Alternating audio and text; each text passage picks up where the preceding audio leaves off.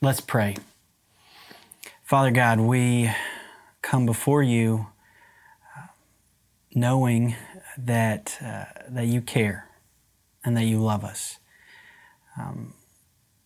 And I just ask that as we open your word, that we would sense that care and that love, that you would come through your word in such a way that each of our hearts would hear what we most need to hear today in this moment. Father, you know all the stuff we're going through. You know what the last several weeks, the last couple months have been like. You know the struggles, you know the pain, you know the doubts and the fears. You know it all. So, Father, would you come by your Spirit and speak to us?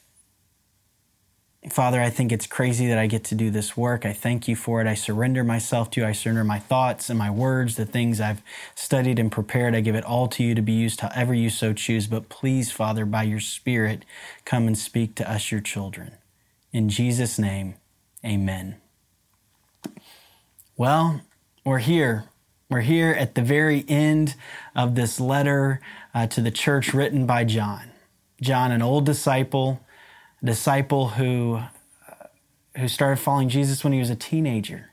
And now he's an old man. He's lived most of his life. He's seen so many of his friends, his fellow disciples, suffer and martyred for the sake of Christ. He knows his time's coming, and he writes this one final letter to us. And so what is it? What is it that he most wants to say to us? What is it that he wants to leave behind as his legacy? Well, I think throughout the entire letter, but especially as we come to the end of the letter, we see he really wants us to know Jesus. And not just know Jesus, but he wants us to know that we know Jesus. Because he knows that knowing Jesus is a matter of life and death. In fact, one of the very last things he writes, he says in 1 John 5, starting in verse 11, he says, "And this is the testimony. God has given us eternal life, and this life is his Son. Whoever has the Son has life. Whoever does not have the Son of God does not have life." John knows that how we answer that question, how we respond to that testimony is the most crucial decision that we'll ever make. And it's only a yes or no. There's no C option. Like, you have to say yes or no to that testimony that God sent his Son, that Jesus Christ is the Son of God, and it's through him we have eternal life. There's no maybe. It's like if I were to ask you if you're married, you could say yes or you could say no. You're not going to say, "I'm not sure," right? It's a yes or no answer. John, at the end of his letter, gets so direct with us because he desperately wants us to know this Jesus who has transformed his life, who he spent the last 60, 70 years of his life following and serving. So how do you answer that question? Do you accept that Jesus is in fact the Son of God, and do you trust him for the forgiveness of your sins and your salvation? John says it's a matter of life and death how you answer that question. Either you have life or you have death. John clearly states throughout the letter that if you do not have Jesus, however full your life may seem, it's not everlasting. Either the path you are on is a path that leads ultimately to death, so eat, drink, and be merry, for tomorrow we die, or you're on a path that leads to life everlasting. And y'all, when he talks about eternal life, it's not some kind of, future thing only. Eternal life's not just about what will one day happen. Eternal life is as much about what will one day happen as what's happening right now. Eternal life's about living in light of who we truly are, who God had in mind when he thought us up. Jesus said when he came to earth, he said, "I've come so that you may have life and life abundantly." And he didn't mean just after you die. He means now, that there's an abundant life now. And so as John gets to the end of this letter, he wants us to wrestle with the question, do we believe in Jesus? Because it's a matter of life and death. Now, I know some of you haven't decided yet what you think about that. And maybe you still need some time to think through and wrestle with some doubts or questions that you have. And you need to keep examining the evidence, which is what we talked about the very first week. We started looking at this letter on Easter, that we need to go back and examine the evidence. And that's great. If that's you, if you're still in that place, keep asking questions. And I hope you'll reach out to me or one of the other pastors or a friend who's a Christian. We would love to kind of hear your questions and process through them, even if it's about the dinosaurs. So keep asking your questions. Take as long as you need, but don't take any more time than is necessary, because John makes it clear, knowing Jesus is a matter of life and death. But my guess is some of you already believe, you just don't know it. I have a friend who, she met with me several times because she had lots of questions, and she had lots of hurt because of religious people in the church, and so she was really wrestling with whether or not she could believe this. But every time we would meet and we would go through the questions that she had, it became so clear to me she already believed. She already knew. And so finally I just said to her, "You already believe. You're already there. You're just asking the same questions that any thoughtful Christian still ask." So maybe that's you. Maybe you've never actually made that choice because you don't know how. But I'm going to tell you today how.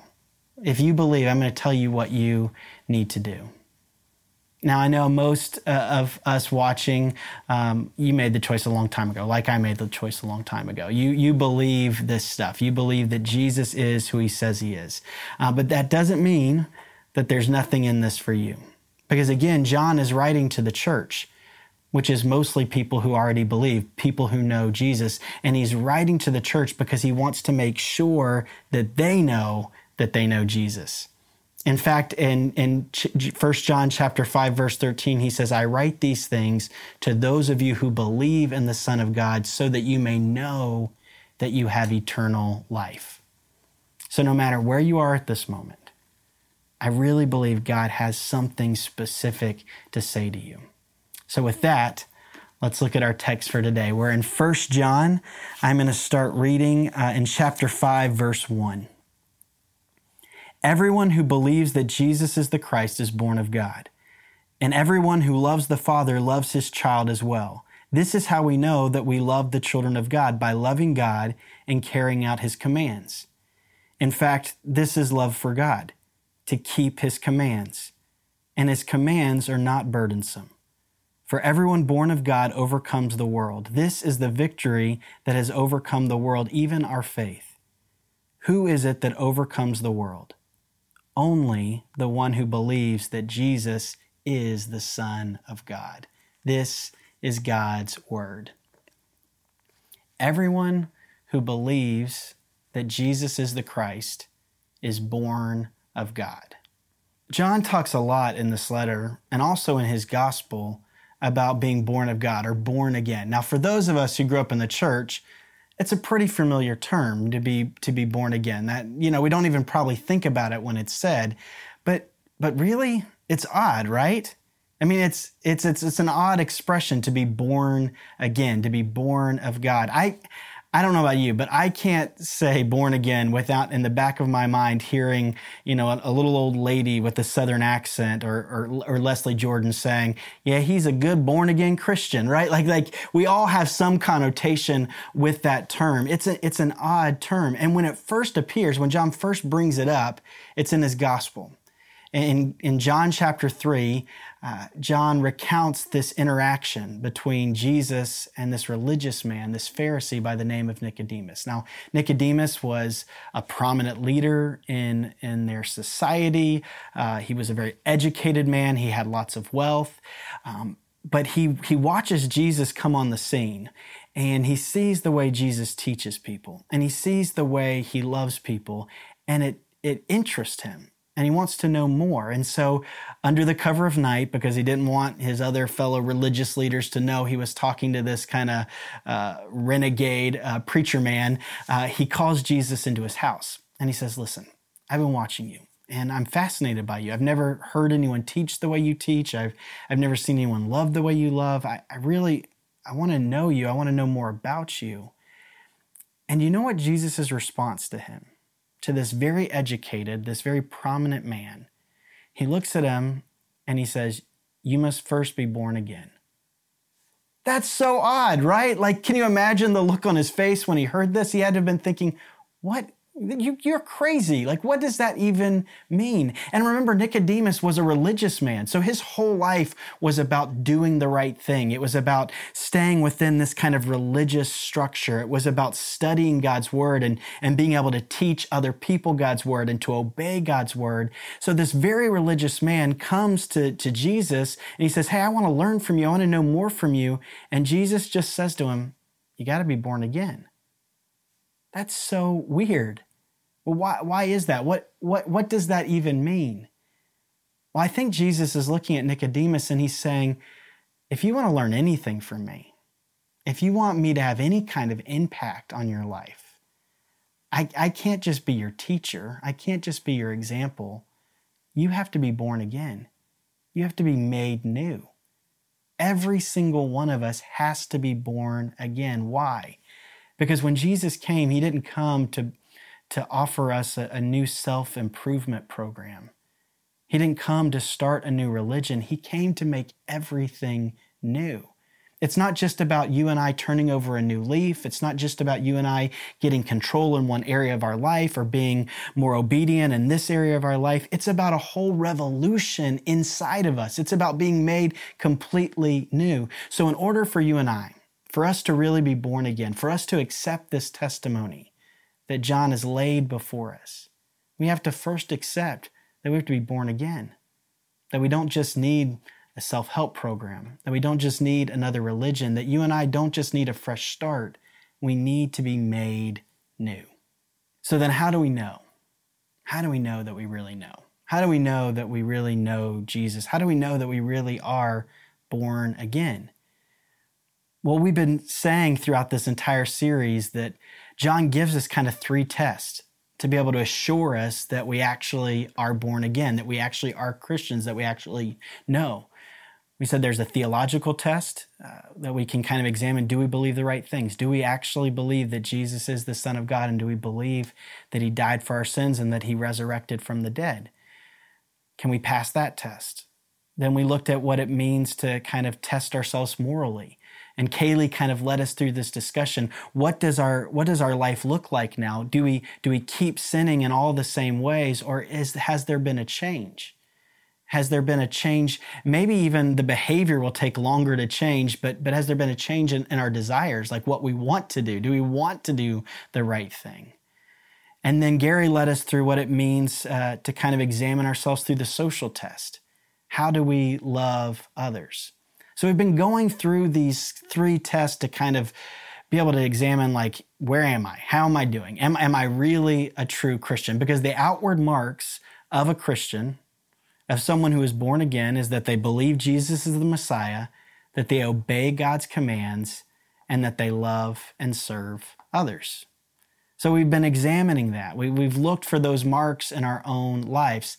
But something hit me this week as I was studying this kind of last little bit of John's letter. It kind of surprised me. It kind of threw me for a loop. And it was verse 3. Let me read verse 3 again. So this is 1 John 5, verse 3. He says, "In fact, this is love for God, to keep his commands, and his commands are not burdensome." It's almost as if John has set a trap for us. It's almost as if he's allowed us to kind of go through this letter, kind of go through these tests, and maybe we feel good about ourselves. Maybe, yep, check the theological test, got that one right. Morally, yeah, I'm pretty good. I'm better than other people. Check. Do I love and serve others? I didn't. I serve this week. Great, check. And then bam, verse 3. His commands are not burdensome. Y'all, they are, aren't they? Don't you, at least some of the time, don't you feel like obeying God, the things that God asks of us, are burdensome? That's what's hit me all week, is all of a sudden I realized I got to this place and I was like, man, do I think that? Do I really believe that his law, that his commands are not burdensome? So that's what I kind of have been wrestling with all week, and I came up with two reasons why they're still burdensome to me. One is that I'm still living like I need to earn it. And two, I don't really believe that they're for my good. So let's talk about that. It reminds me a lot of the older brother in the prodigal son. And if you don't know that story, maybe you're one of the people who's just kind of examining this Christianity thing. Go to Luke 15 and read the story of the prodigal son, because you'll really see the heart of God in that story. It's my favorite story that Jesus ever told. But in this story, there's two brothers. One brother goes away with his inheritance early, and he squanders it in wild living. He comes home. Instead of the father being angry when he sees him, he greets him with a hug and a kiss. He throws a huge party for him. But then there's this other brother, the older brother, who stayed home the whole time. He's kept working for the father, even while his younger brother is out sowing his wild oats. And when he hears the party that's being thrown for this mischievous, bad younger brother, he comes to the father and he says to the father, "Look, you, all these years I've been slaving for you. All these years I've been working for you. I never once disobeyed you." See, older brothers obey. Older brothers pray. Older brothers read their Bibles, they do the right things, they serve at NiceServe. Older brothers would probably go through those 3 tests and pass with flying colors in their own minds. But here's where John gets them. When he says, but God's laws are not burdensome. See, for an older brother, they'll do all the right things, but it's a burden. There's no delight in it. There's no joy in it. Do you delight in God's law? The very beginning of Psalms begins, and we're going to spend the summer looking and studying Psalms, but the very first Psalm, it begins with these words: "Blessed is the man who walks not in the counsel of the wicked, nor stands in the way of sinners, nor sits in the seat of scoffers, but his delight is in the law of God, and on it he meditates both day and night." Do you do that? Do you meditate? Do you delight in God's law? Do you see it as something that brings you great joy? Or are you like an older brother? You're faithful, you're diligent, you care for the poor, you do all the things, but there's no delight. It's a burden. It's all about the results. It's about obeying God to get things from Him. If you want to test yourself in this, the easiest way to test yourself in this is to examine your prayer life. First of all, do you pray? And then when you pray, what do you pray for? Is it mostly petitions? Is it mostly you asking for God to give you things, to show up for certain things? Maybe with some, confession of sin. Is that what you spend most of your time in? Or do you spend a good amount of time? Do you waste time just praising God? Just adoring Him, just being enamored with His beauty and His character, with the beauty of His law. Now, I know that can seem abstract, right? I know for some of us, we're like, well, I don't even, who does that? Like, what does that even mean to do that? Well, my friend Kaylee, she has a really good way of describing what she thinks it means to delight in God and His law, and she calls it, it's like Facebook stalking. And she talks about how when she first started falling in love with her husband, Rob, she would Facebook stalk him because she wanted to know everything about him. She wanted to know what music he liked, to see if she liked the same music. She wanted to know his hobbies. She wanted to know the things that made his heart beat faster. She was fascinated by him. She wanted to learn as much about him as she could. Is that how you are with God? When you go to God in prayer, are you on a search to kind of understand Him, to know and to see His heart? Or do you just want stuff from Him? Do you pray to get things from God, or do you pray to get God? The older brother comes to his father and he essentially says to his father, "I've been obeying you and it's got me nothing."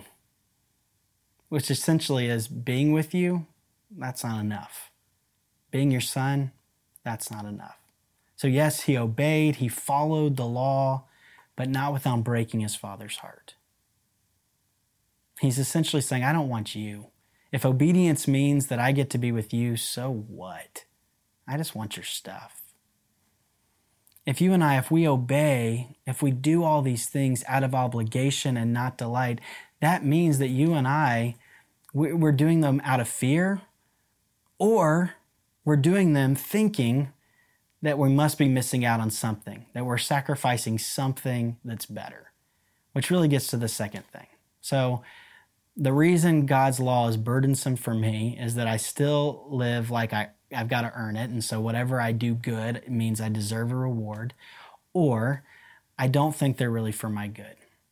And that really gets back to the very first lie. The very beginning of this story, that's the lie. That's the lie that Satan told Adam and Eve. The lie was, God doesn't want what's best for you. God's a withholding God. He's a cosmic killjoy. You shouldn't trust him. He's not got your best in mind. And it's that lie that you and I have been struggling with for the rest of our lives. I love how it's put in the Jesus Storybook Bible. It's so simple. I just want to read it to you. It says this: Eve picked the fruit and ate some, and Adam ate some too. And a terrible lie came into the world. It would never leave. It would live on in every human heart, whispering to every one of God's children, God doesn't love me. That's the lie. That's the same lie that you and I struggle with. But it's not true. God has our best in mind. Do you believe that? Do you believe that you have a God who, no matter what, always has your best in mind? To be born again means that you believe not only that God is good, but that he has good for you. God's commands become way less burdensome when we realize they're not arbitrary, when he didn't just make them up, that he's not just this cosmic killjoy, that in fact, rightly understood, they're a manual for how life works best. If you and I, if we want to live life and live it to the full, if you and I want to have an abundant life, we live by the way God designed us. And also, God's law is all a reflection of his character. So you and I, as we live out those laws, we're reflecting him.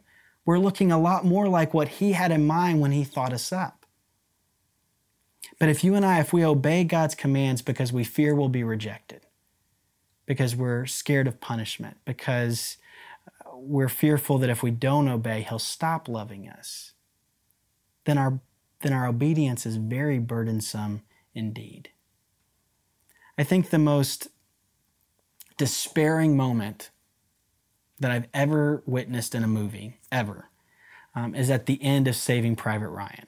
I don't know if you've seen the movie, but it's a fictional story set in World War II where this group of soldiers goes out to find this one soldier, Ryan, to bring him back home safely. Ryan had brothers; they all died in the war, and so they didn't want they didn't want the only surviving son of this family to also die. So they sent all these soldiers in to get him, and along the way, many of those soldiers that went to save him lost their lives. And in fact, the captain who was leading the troops, when they finally make it to Ryan, he's fatally wounded, and he grabs hold of Ryan, and he says to him, "Earn this."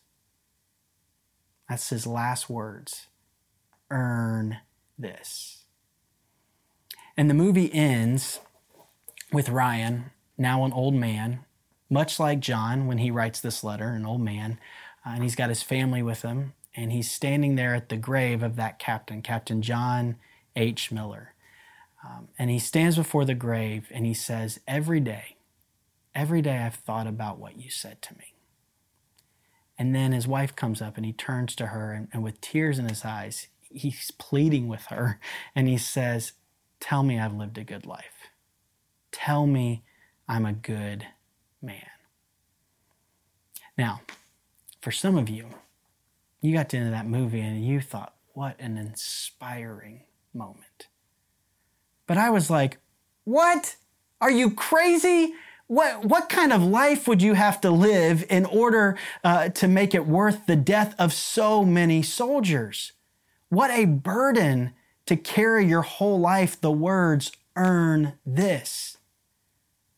But this week, as I wrestled with that verse 3 and God's law being burdensome, I realized that I live most of my life still thinking like Jesus' dying words to me were earn this.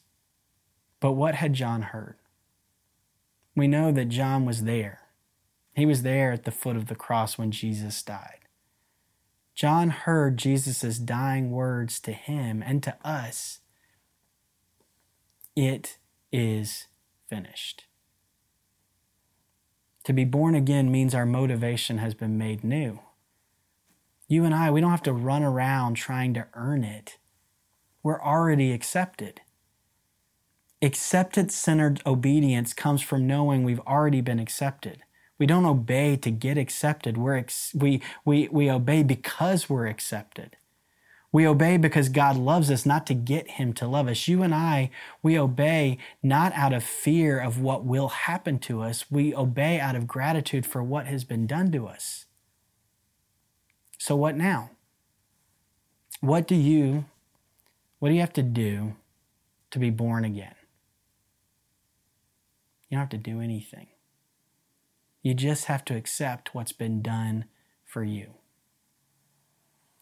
One of the reasons I was most excited about doing this study in 1 John was because the misquoting of 1 John is what sent me into a tailspin of doubt and depression about 10 years ago. There was a book that everyone was reading. It was like every Christian small group, every church was like peddling this one book that was marketed, that it was all about how God is crazy in love with you. Now, I'm not going to mention the title of the book, but it's a book about love that is crazy. And throughout the book, this author goes to 1 John and just misquotes it again and again and again, to the point where I had to stop reading the book because I just thought, well, if this is what it means to be born again, to be a born again Christian, I'm out. I failed, and I'll keep failing, and I know that I'll never measure up. And one of the misquotes of 1 John that really kind of sent me into the deepest, darkest despair was 1 John 3:19. And 1 John 3:19 says this: "This is how we know that we belong to the truth, and we set our hearts at rest in his presence." And this author used that quote after he went through this list of all the things that you and I should be doing as Christians. All this list of like what it means to be a Christian, to love other people, to serve, like all these things that you and I, to not be sinning, all these things we should be doing. And then he put that quote and he used a period at the end of it. And so it was like, oh my gosh, if that's how I put my heart at rest, my heart will never be at rest. But if I had just gone to my Bible and I had just opened it and I had just read 1 John 3:19 in context, I would have seen that there's not a period at the end of that sentence. That in fact, there's a semicolon. And 1 John 3:20 says this: "If our hearts condemn us, we know that God is greater than our hearts and he knows everything."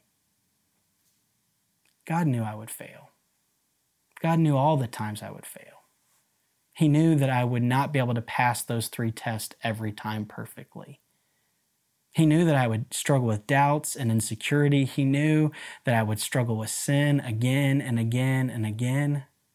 So on the cross, Jesus proved that he was greater than our hearts when he said, "It is finished." When Jesus said, "It is finished," he forever obliterated the lie, "Earn this." So, do you believe? If you do, it's the most freeing thing.